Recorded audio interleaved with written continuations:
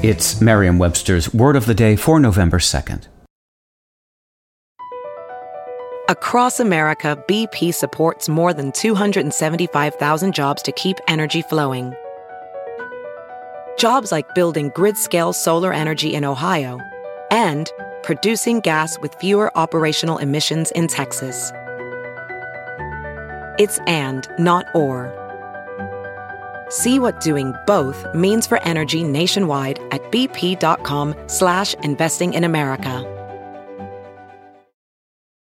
Today's word is passel, spelled P-A-S-S-E-L. Passel is a noun that means a large number or amount of something. Here's the word used in a sentence from the Chester County Press by Chris Barber. "He's here," the vehicle owners cheered as the 100-year-old driver of a 102-year-old Buick, Irene DuPont, arrived again. DuPont then handily backed his car precisely into a parking place alongside a passel of other old vehicles.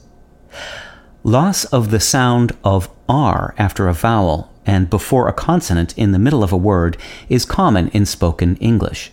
This linguistic idiosyncrasy has given the language a few new words, including cuss from curse, bust from burst, and passel from parcel. With your Word of the Day, I'm Peter Sokolowski. Visit Merriam-Webster.com today for definitions, wordplay, and trending word lookups.